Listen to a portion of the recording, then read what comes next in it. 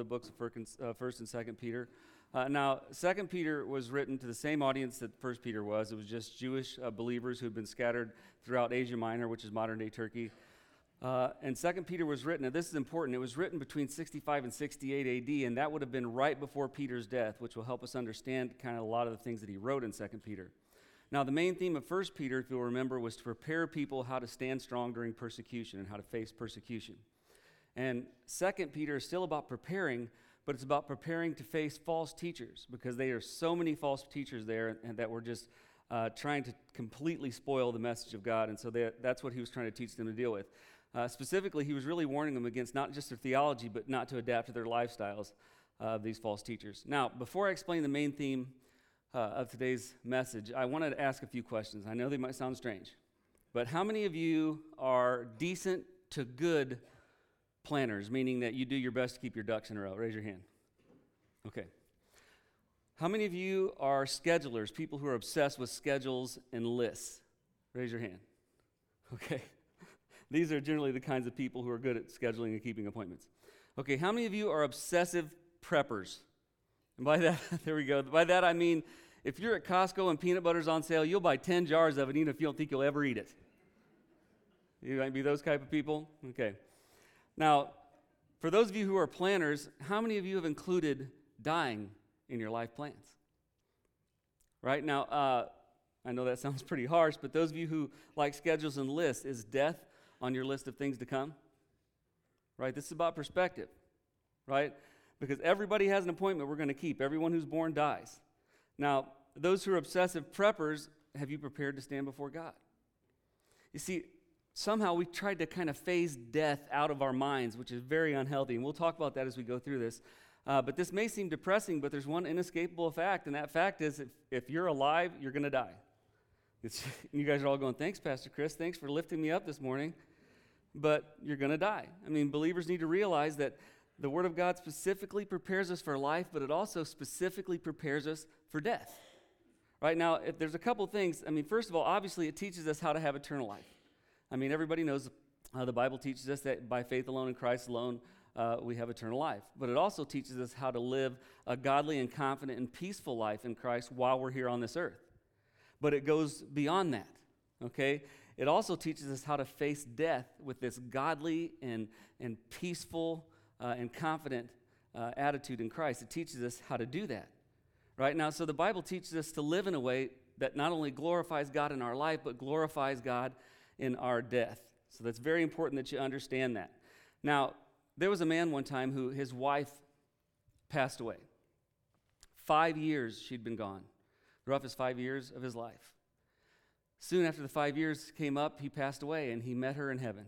And she'd been there 5 years. I mean, she knew the lay of the land, right? She was leading him around and talking to him, and he stopped her, and he had a real concerned look on his face.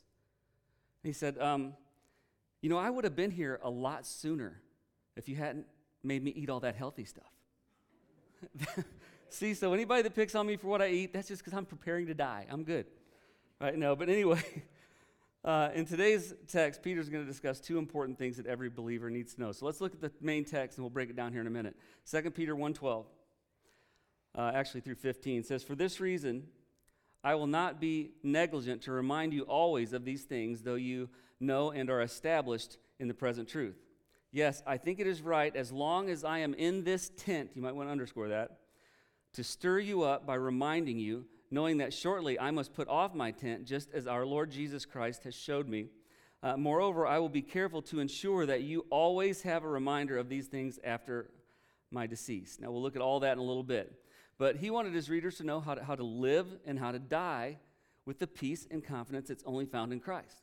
See, Peter was confident and faithful that God wasn't just someone you could depend on here. He was someone you could depend on in the next life. That relationship is eternal. It goes on forever and ever.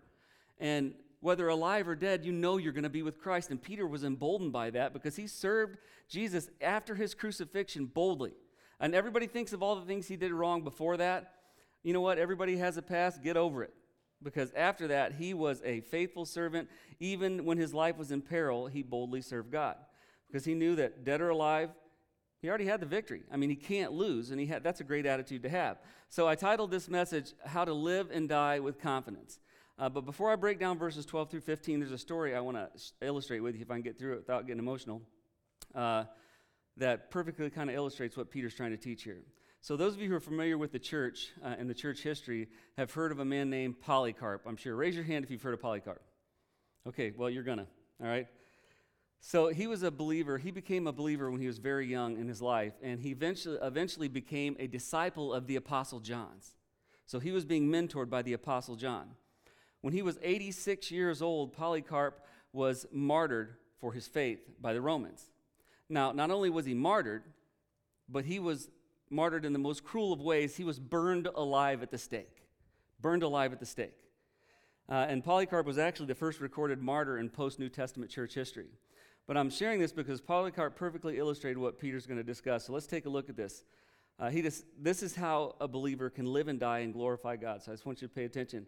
He had this completely fearless outlook that when I read this, not only do I get a little emotional, but I feel kind of ashamed of myself that I don't have that kind of passion. Because in his life, he lived this fearless life of faith and dedication to Jesus and the gospel, knowing it could get him killed, and he didn't care. He was that committed, and it was for that reason, because he was so bold, that the Romans wanted to arrest him and kill him, because he would not shut up, no matter how much he was warned. He knew he was here to share the gospel, and if they killed him, so what? That was his mentality. I love that. So when the Romans were coming to arrest him, he and his friends started praying. And sometime during that prayer time, Polycarp had some kind of vision, and no one really knows what he saw or what he heard in that vision. But when that vision was over, he made one simple statement. He said, "I now understand that I must be burned alive." I mean, can you imagine what his friends are thinking? Like, whoa, we're praying over here, and you're talking about, being burned alive. But that was the statement that he made. And when the soldiers arrived, he opened the door, and he said, "God's will be done," when they opened the door. Most people would open the door and run. But he says, "God's will be done." And once he was arrested, they basically wanted him to denounce this Jesus and pledge his allegiance to Caesar. And they were, really putting it on thick. And here's how he responded. I'm going to try to read this without getting emotional. He said, 86 years I have served Christ, nor has he ever done me any harm. How then could I blaspheme my King who saved me? I bless thee for deeming me worthy of this day and this hour, that I may be among thy martyrs and drink of the cup of my Lord Jesus Christ. Whew. Can you imagine? That is what he said. Then that infuriated the Romans. Hearing that he was that bold infuriated them. They worked on fear. They were used to dominating people by fear, so that just made them intensify their interrogation. They thought, well, maybe if we threaten him with something, he'll do what we ask. So next the Romans threatened with burning him alive.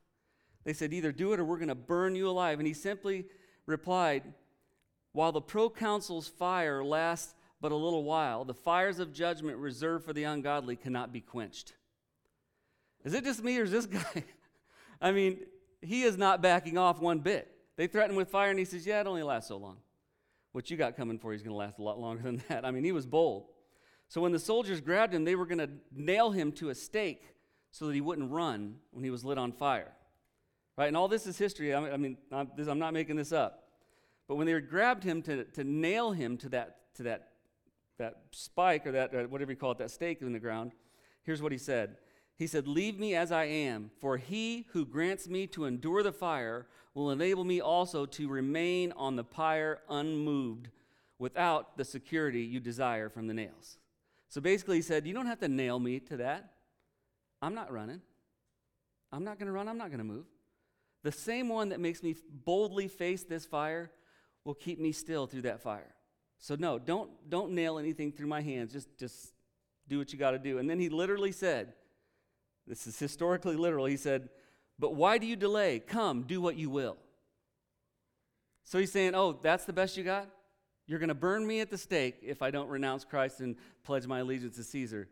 Well, let's get it on then. Get the matches out. Let's get started. That's basically what he was saying, right? Now, this just blows me away because it says that history teaches that he stood there praying out loud until the fire consumed him and he was dead. He was praying while he was on fire. He wasn't screaming, wasn't calling out for help. He was praying to God while being on fire all the way up until his death. Now, the person who was recording these events, the one who kind of penned to some of these historical events, said, not as burning flesh, but as bread baking or as gold and silver refined in a furnace. That's how he described Polycarp's death. And I know that's a lot, but I shared this because this might help you kind of grasp what Peter's trying to tell his readers in verses 12 through 15. He wants them to learn how to live and die right, how to live and die godly. So let's jump into today's text, 2 Peter chapter 1, starting in verse 12. It says, for this reason I will not be negligent to remind you always of the things, of these things, though you know and are established in the present truth. So when Peter said for this reason, he was referring back to verses 10 and 11. We talked about that last week. Let's jump back there. 2 Peter, it should be 1, 10 and 11. It says, therefore, brethren, be even more diligent to make your call and election sure, for if you do these things, you'll never stumble. For so an entrance will be supplied to you abundantly into the everlasting kingdom of our Lord and Savior Jesus Christ. So Peter said he wanted to remind them of something, and he wasn't reminding them because he thought they were dumb or uninformed or forgotten it. He was just reminding them because he knows that when you reflect on the promises of God, when you're in a difficult situation, it rises the level of peace and confidence in that situation. Sometimes we need to have the perspective of it's not that bad. When you look at the whole, scope of things, is what you're going through really that bad? Because think of what Jesus went through to get you your eternal life. Think what he's promised you if you're faithful to him. So Peter thought if they just reflect on these promises, it'll give them the peace and confidence they need. And they needed peace and confidence if they were going to face these false teachers because they were bold. So there were two important things that Peter taught his readers to reflect in verses 10 and 11. First, he said he wanted them to remember their identity in Christ and what purpose he had for them. It's basically what he was saying. And this is referring to that statement in verse 10. It said, make their calling and God's choosing of them sure, when he said that in verse 10. And that's so important that believers reflect on God's love and purpose for them. Because sometimes I think we forget that God loves us, and every one of us was made on purpose for a purpose. All of us. None of us are here by mistake. None of us have nothing to do. Everyone has a purpose, right? And when we realize that, it also makes us realize how valuable we are and how much we're loved by our Creator. And that's why Peter wanted them to look at that. But second, he taught them how embracing their identity and purpose would affect their lives. Because being aware of who you are in Christ and the purpose you have in Christ keeps us confident and focused. That's why I tell people all the time, if you don't know what you're supposed to do, don't rest until you find out. Pray, seek, try different things. See what it is God has for you to do. Because when you are doing what God has called you to do, you get more confident and more focused. And if you don't have it, sometimes you just lose your way. And here's the thing. Everyone who is confident and focused and keeps confident and focused, they're going to be a force for Christ. They're going to be a huge asset for him eventually. And I think sometimes we forget that. Now in verse 13, Peter even said that he hoped that reminding of this would pump them up, basically. Look at this, verse 13 again. He says, yes, I think it is right, as long as I am in this tent, again, underscore that, to stir you up by reminding you. Okay, this was Peter's equivalent of a pregame hype speech. You ever see those pregame hype speeches in football? They always record them and stuff like that, and in basketball. This is kind of his version of that. He was telling them something like, listen, your faith is a powerful weapon against the enemy. Now get out there and use it. Stop moping around and talking about how rough it is. Get out there and use it. I'm here to stir you up as long as I'm in this tent. Now, at times, all believers can get tired in the faith, but not necessarily of the faith. Okay, has anybody here ever found themselves just tired in the faith? Anybody know what I'm talking about? It doesn't mean you don't want to be a Christian anymore. It just means that you find yourself, the frustration, the world coming at you, the stuff you're having to put up with, sometimes it just takes our thunder a little bit, and we get a little tired in the faith. That means we get discouraged and we start feeling like maybe we're not that valuable, we've lost our way. And that's why it's so important that we have someone in our lives like Peter. Someone who will encourage us to stay the course, right? That it's going to be worth it. One of the things people are not good at is surrounding themselves with the right people. Okay, it's very important you understand this. Now, I'm not one of those preachers that tells you, stay away from the world, don't have anything to do with the world, don't be friends with the world, don't hang out with the world. Listen, if we're supposed to reach the world, we kind of got to hang out with them and talk to them and be around them, right? That's not what I'm saying. But you should have a core group of people around you who believe like you do, who when they see you struggling says, pick yourself up, man. Come on. It's worth it. You're going to make it here. Get up. Don't give in to that discouragement. People need someone like Peter in their life, and people need to, want to be like Peter, want to be encouragers who strengthen other believers. Because Peter knew from experience, and he had the experience, that living a life of faith in a hostile world is not easy and never gets easier. It just never gets easier. I don't know if you guys have noticed this now, but the way the world's going now, I feel like a foreigner here. Anybody else starting to feel that way? Things have changed so much, and love has gone cold in most people's hearts. And sometimes I get up and I understand what the Bible meant when he said that we were aliens in a foreign land, because I feel like it. I just don't feel like I belong sometimes. It's difficult. And Peter said, hey, it's not going to get any easier, right? So he knew that the confidence they would get from their faith and being encouraged would empower them to face anything, and that's why it's so important he kept encouraging them. Now, believers still struggle with being discouraged and distracted by the world today. Because, as I'm sure you've all noticed, have you noticed the world is morally and spiritually shifted? It's not slightly went off course. It has shifted dramatically. And sometimes I sit and I can't imagine how we allowed this to happen, but that's another sermon.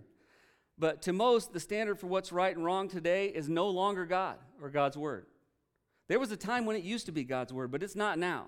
Because in the name of social and political correctness, right and wrong are now considered merely subjective. Do what's right to you. Do what's right to you. But there is no right and wrong. That's out there right now. The world says that we each get to choose what's right and wrong to us, which I've never understood. If that's true, then how can anybody go to jail? You know what I mean? How do you put anybody in jail if you say that everyone's rights and wrongs are subjective? If morality is subjective. I don't understand that line of reasoning. But the psalmist talked about how dangerous it was for believers, or anybody for that matter, to choose their rights and wrongs. Look at this, Proverbs 14:12. It says, there is a way that seems right to a man, but its end is the way of what? Death. He's saying, sure, you can have your own rights and wrongs. Yeah, you can do what seems right to you. But if it's not what seems right to God, it just ends in death. But you have that right. Okay, one undeniable fact is spiritual and moral absolutes turn to chaos if there's no standard behind them.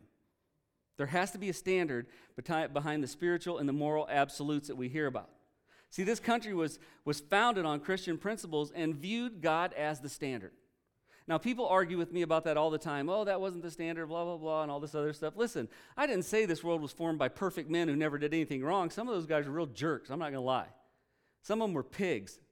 But they were jerks and pigs who at least believed that the Word of God was true. They may not have lived it, but they came here to establish us with the view that God would be the standard. But, if we want Christianity to remain united and effective today, we need to be like Peter, and we need to make sure that we remind people that no matter what the world says, God's standards are still the standards. And if you want to be blessed, if you want to know how God's going to move in your life, it's by that standard. You are never going to move closer to God by inventing standards you think will get you there that make you comfortable. That's not going to work. It will have to be on God's standards, and those standards are easily defined in the Word of God. Now, it's important to note that Peter clearly defined how long he'd be encouraging them. Now, look at this. I remember I told you to underline in this tent. Verse 13 again. Yes, I think it is right, as long as I am in this tent, to stir you up by reminding you. Okay, Peter said to stir them up as long as he was in this tent. In this tent. Now, in verse 14, we'll kind of get into that deeper. So let's move to verse 14. It says, knowing that shortly I must put off what? My tent, just as our Lord Jesus Christ showed me. Now, the phrase, I love this, the phrase my tent, notice that. I will put off my tent, or as I put off my tent. Okay, that phrase is really, really important. Okay, because the phrase my tent was actually this brilliant metaphor that he was using about his body. The tent he was comparing to his earthly body, right? And Peter wasn't the only one that described his body as a tent, right? And remember, a lot of people were nomadic back then. This would have made sense, okay? But he wasn't the only one to do that. The Apostle Paul said his body was a tent. Look at 2 Corinthians chapter 5, starting in verse 1. He says, for we know that when this earthly tent we live in is taken down, that is, when we die and leave this earthly body, there's how we know it's earthly body, we will have a house in heaven, an eternal body made for us by God himself and not by human hands. We grow weary in our present bodies, and we long to be put to put on our heavenly bodies like new clothing. I'm going to ask you just real quick, how many people are good and ready to get a new body? Be honest. I love young people think you will never be where we are, but you will. You will be there. You know what I mean? It's funny, I'll be at practice sometimes and I'll stand up and my knees sound like a three-piece band, just cracking and crunching. And because my girls are so polite, they go, ew. Your time's coming. Listen, I want that new body. I'm looking forward to it, and that's what they were doing. They were looking forward to that new body. So in verse 14, put off, the phrase put off in the Greek is apostasis, and it means to get rid of something or to remove something. Right? Now listen carefully. The Greek word for tent is skenua, and it means or refers to a temporary habitation. So it means to get rid of or remove. When he says put off this tent or my tent, it's saying to remove a temporary habitation. So comparing his earthly body with a tent makes perfect sense when you think about it, right? Now, let me give you an example. How many people in here like camping? Raise your hand if you like camping. Okay. Let's see what kind of camping you like. How many people like tent camping? Raise your hand. Yeah, not many. How many people would rather camp in an RV with a shower and there you go. Travel trailer? Raise your hands. There you go, travel trailer. How about just let's go have a campfire and stay at the hotel? How many people like camp? There you go. If my wife was here, she'd be in the front row going, ooh, me. Last night she goes, this is beautiful camping weather. I said, you hate camping. She goes, I meant like sit by a fire. That's what a lot of people mean. That's camping. But here's the reason people don't really get too stoked over tent camping, because tents are very temporary. They almost always snag. I don't care how careful you are to store them, they almost always snag. And even though they say they don't leak, do they leak? Yes. I remember I was in the UP fishing with my brother-in-law and had my manhood checked up there because we were in this tent. It was wide enough for two of us. And an ice storm came in May. That's why I hate the UP, right? And I woke up and the tent was coming in because the ice was weighing it down. And before long, the tent was right above our noses, right? And it was so cold in that tent, there were no men. We were like snuggling, me and my brother-in-law. We were freezing to death. Terrible.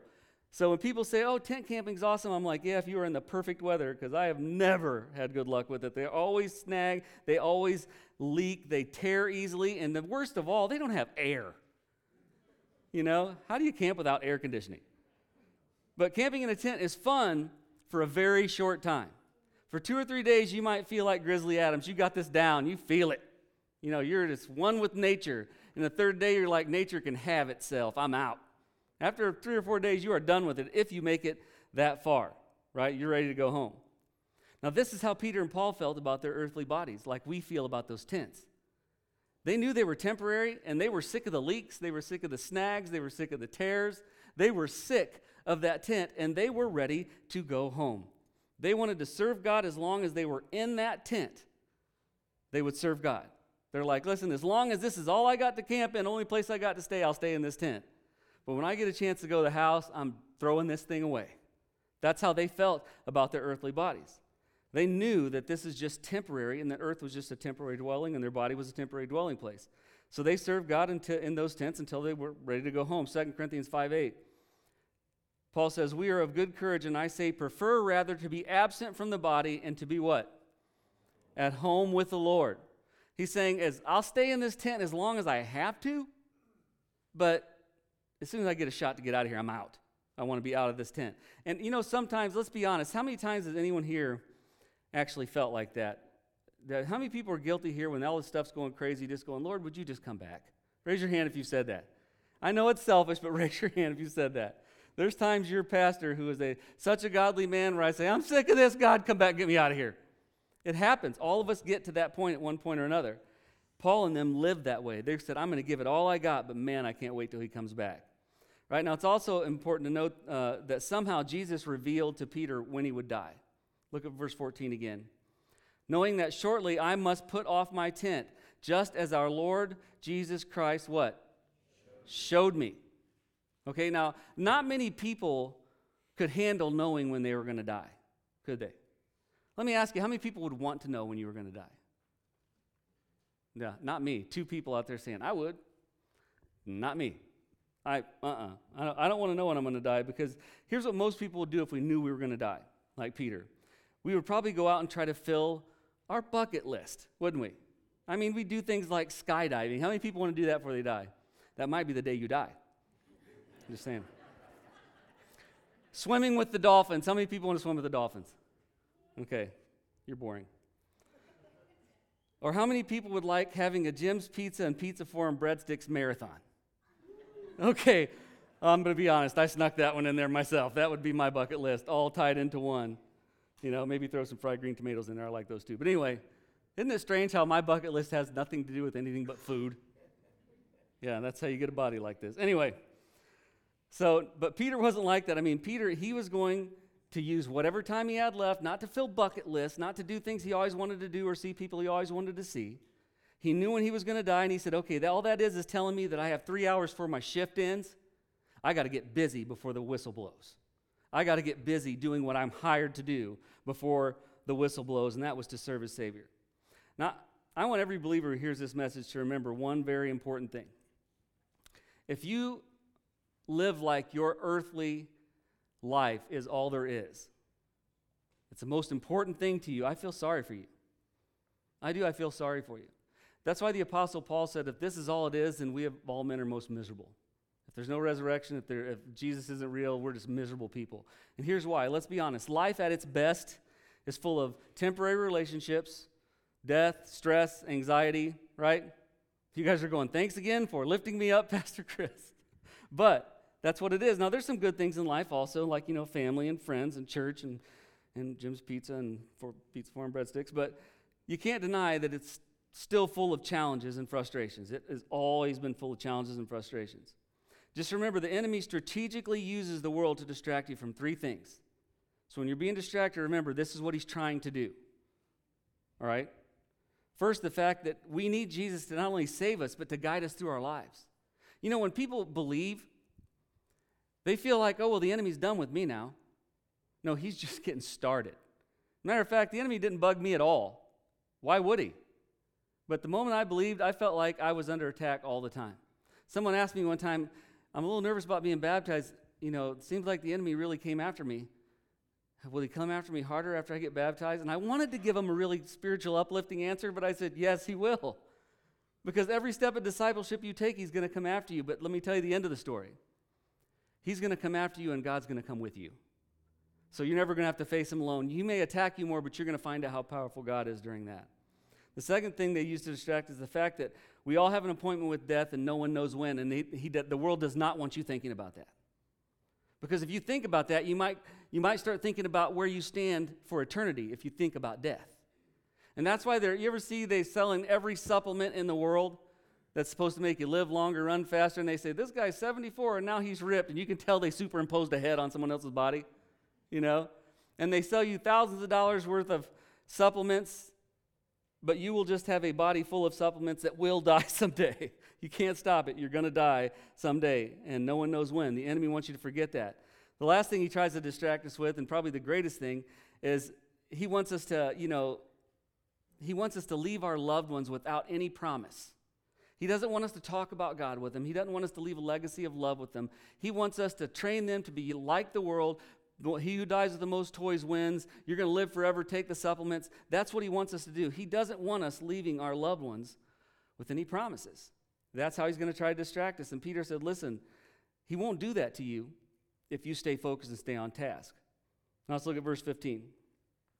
Make sure I'm not running over here. This is about Peter's legacy. 2 Peter 1:15. He says, moreover, I will be careful to ensure that you always have a reminder of these things after my decease. All right, so in verse 15, Peter told his readers that when he dies, he wanted his legacy to be about God, or about what he had taught. He didn't care if people remembered him. He didn't care if people remembered his name or his many adventures. That didn't mean anything to him. He wanted to make sure when he died, they remembered every word out of the Word of God that he taught them. And he said, if you remember that, I'm a success. Now, doesn't the world tell you something else? If you're a success, 100 years from now, they'll be talking about you. Right? 100 years from now, they'll be talking about Chris Mosley. They probably will, but it won't be anything good. Right? It's not about me. I don't care. I agree 100%. I don't care if anyone remembers my name, but I sure hope that the word I share with people stays in their hearts and minds and they share it with their families. This is what he was telling them, right? He just wanted them to remember everything that God had taught him. And if they all remembered about Peter and his personality and adventures, if that's all they remembered about him, then his life would have been in vain. Think about it, if you leave this world and all they say, well, Chris was funny and he coached softball and he was a preacher. I'm a failure if that's what you remember about me when I go. I'm hoping that people remember what I've taught you, what the Lord has taught you through me, things that I was able to show you. I'm hoping that somehow God used me to make a difference in your life. Because if he doesn't, then my life, to be honest with you, would be worthless. And that's what he was saying here, right? One thing I don't think you remember, I've had a lot of discussions lately. People have been coming to me about inheritances and things like that. I'm not a big fan of them. I'm not saying they're wrong. I'm not a big fan of them, but I think people get too focused on them. Everything you can leave your kids will be destroyed someday. Not the memories. Those last. But the money they'll probably fight over. The properties they'll probably fight over. And everybody says, not my kids. Yeah, I've seen it. They probably will. Or at least have a rift. If you leave them a car, they'll probably sell it. A gun, they'll probably sell it or it'll rust. Anything you can leave them doesn't last forever. But the one legacy you can leave them that will last forever is a relationship with Jesus Christ, or the importance of that relationship. You know what I mean? And you're not just leaving them with religion. You're not just leaving them with churchy stuff. If you're leaving them with the truth of the Word of God, you're leaving them a path to have an eternity, not only with Jesus, but with you. You're dropping breadcrumbs that leads them to eternity with you. That's what's important. Every time you talk about Jesus, every time you encourage them to go to church, encourage them to study, encourage them to pray, you are leaving breadcrumbs that they can follow in your footsteps by those breadcrumbs right into the kingdom of heaven, and then you'll get to embrace them and spend eternity with them. That should be all of our legacies. You know what? I don't care if anyone leaves me anything. Anything I didn't work for, I don't deserve. And I'm probably going to leave my kids a bounty of debt, someday.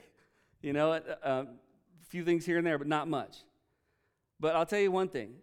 The one thing the rich and poor alike can leave that's valuable is the truth about Jesus. Make sure that is your legacy. Right now, I'll leave you with the words of the Apostle Paul here, because the Apostle Paul made a statement I think was pretty bold to the Thessalonians, talking about death and the return of Christ, and these are meant to be words of comfort, so I think these would be a great way to end this. So, 1 Thessalonians 4:13 through 18. He says, "But we do not want you to be uninformed, brethren, about those who are asleep, so that you will not grieve as the rest who what? Who have no hope." Okay, this is awesome. All right? "For if we believe that Jesus died and rose again, even so God will bring with him those who have what? Fallen asleep in Jesus." Remember what fallen asleep means to the Hebrew? Dead. They didn't like to say death or dying, or they'd like to say slumber, sleeping. He says, God will bring with him those who have fallen asleep in Jesus. "For this we say to you by the word of our Lord, that we who are alive and remain until the coming of the Lord will not precede those who have fallen asleep." What that means is the people who die before us get to be with Jesus before us. We don't get to beat them. You know what I mean? That's what it's telling us here. They get to be there for us. Verse 16. It says, "For the Lord himself will descend from heaven with a shout, with the voice of the archangel, and with the trumpet of God, and the dead in Christ will rise first." I had a buddy who was very, very, very charismatic. And he said, he came to my church one time. He said, "That's a good message. I like the music and stuff." But, he liked people jumping the pews and hollering and screaming and stuff like that. And he said, "Well, the bonus is you'll get to heaven first, because the Bible says the dead in Christ will get there first." I'm like, thanks. But that's not what it means. It means those who have passed before will get there first. Verse 17, "Then we who are alive and remain will be caught up." What's that word translate to? Rapture. Caught up is raptura in the Latin, which is where we get the word rapture. So all you who say rapture is not in the Bible, there it is. All right. "Who remain will be caught up together with them in the clouds to meet the Lord in the air, and so we shall always be with the Lord." Now here's the pivotal verse. I love this in verse 18. Verse 18, it says, "Therefore what?" So Paul said, "Therefore comfort one another." Comfort one another with the fact that you're going to die, and if you die before Jesus comes back, this is all about death. And he's saying, but comfort one another, because whether you die first or whether you're here till he comes to get you, if you're one of his, you're one of his, and he's going to take you home. And if I had to give one last piece of advice, I think you should prepare to live godly and live confident, but you also should be prepared to die that way. Because I'm telling you one thing, I have never been more touched by any event than seeing a believer leave this world with confidence. And I got to witness that. I saw a man whose aorta had ruptured. They called us, I've shared this story with some of you, they called us to the hospital. I was a young preacher, been preaching about a year. And I get there, and the doctors had tears in their eyes. Everybody in the room had tears in their eyes, and he's rolling his head back and forth, mumbling something. And they pulled his mask off, and he kept saying, "Thank you, Jesus. Praise God. Thank you, Jesus." And then he put it back on his face. And with the last turn of his head, right before he died, he pulls his mask off, and he looks at his wife, and he says, "Honey, why are you crying?" He said, "I have been waiting for this day my whole life. I'm going to be with Jesus, and I'll be waiting on you there." And he put that back on his face, and he passed away. And the doctors are crying, and you know me, the Rock, I was on the ground crying. I didn't know what I'd just seen, but that was so important to me because it is important to learn how to live confidently, but only if you learn to live confidently and really trust in that will you learn to die confidently, because listen, there is no true death for those who believe. I'm going to go ahead and close here. I'm going to ask you, would you please bow your heads. If this is your first time, we always like to give an invitation. So while every head is bowed, if there's anyone here who's not sure where they stand or you just want prayer, I'm not going to call you up front, none of that stuff. I just want to pray for you. Just make eye contact with me, put your head right back down. Bless those people. Bless those people. Bless those people. I'm not going to chase you down after church. And if you're listening or watching online, God knows your heart. He sees the things I don't see. We'll be praying for you. But believers, listen, if there's ever a lesson that should pump us up, it should be this one. That's why I stopped after 3 verses, because I want believers to turn into a force that is willing to live and die confidently in Christ, who doesn't fear living for him and certainly doesn't fear dying for him. Because when people see that confidence, they're going to want to know why. Let's pray. God, I thank you so much for your grace and your mercy. I thank you that you had grace in me. I know, God, that I could never have been good enough. I'm still not good enough. I could never be sinless. I'm still not sinless. I'm never going to stop making mistakes. I make mistakes every day. But your love was more powerful than my shortcomings and my sin. And you reached your hand down so that anyone who would believe that what Jesus did by coming and dying and rising on the third and appointed day, anyone that could believe that what he did was enough for them to have eternal life, you've promised to give it to them. It's that simple. And only a God who loves his people would make entrance into heaven so easy. So if there's someone who doesn't know you, whether I don't know if they've been pushed aside by churches or religion or whatever it may be, a bad experience, remove all that from their mind and remind them that you sent your son to die for them just like they are. And if they'll believe, you'll accept them just like they are. If they make that decision, I pray they contact us, God. But for those of us who are believers, let us shift our confidence, God, not in being the boldest investor or the boldest worker, but let us be the boldest servants. Let our passion be for serving you and a willingness to live this life for you and to die for you. We want people to see we love you in our life, and we want them to see our confidence as we face death, because we know, Lord, that all we're doing is trading in this body for an eternal one and leaving this place where we're aliens and going to a place where we belong. Give us a confidence to be stirred up, as Peter said, and to serve you with passion. We just pray that as we leave here, you would keep us safe. And if you don't return to take us home before we meet again, let us come together one more time and give you the praise, honor, and glory you're so worthy of. And we ask these things in Jesus' name. Amen.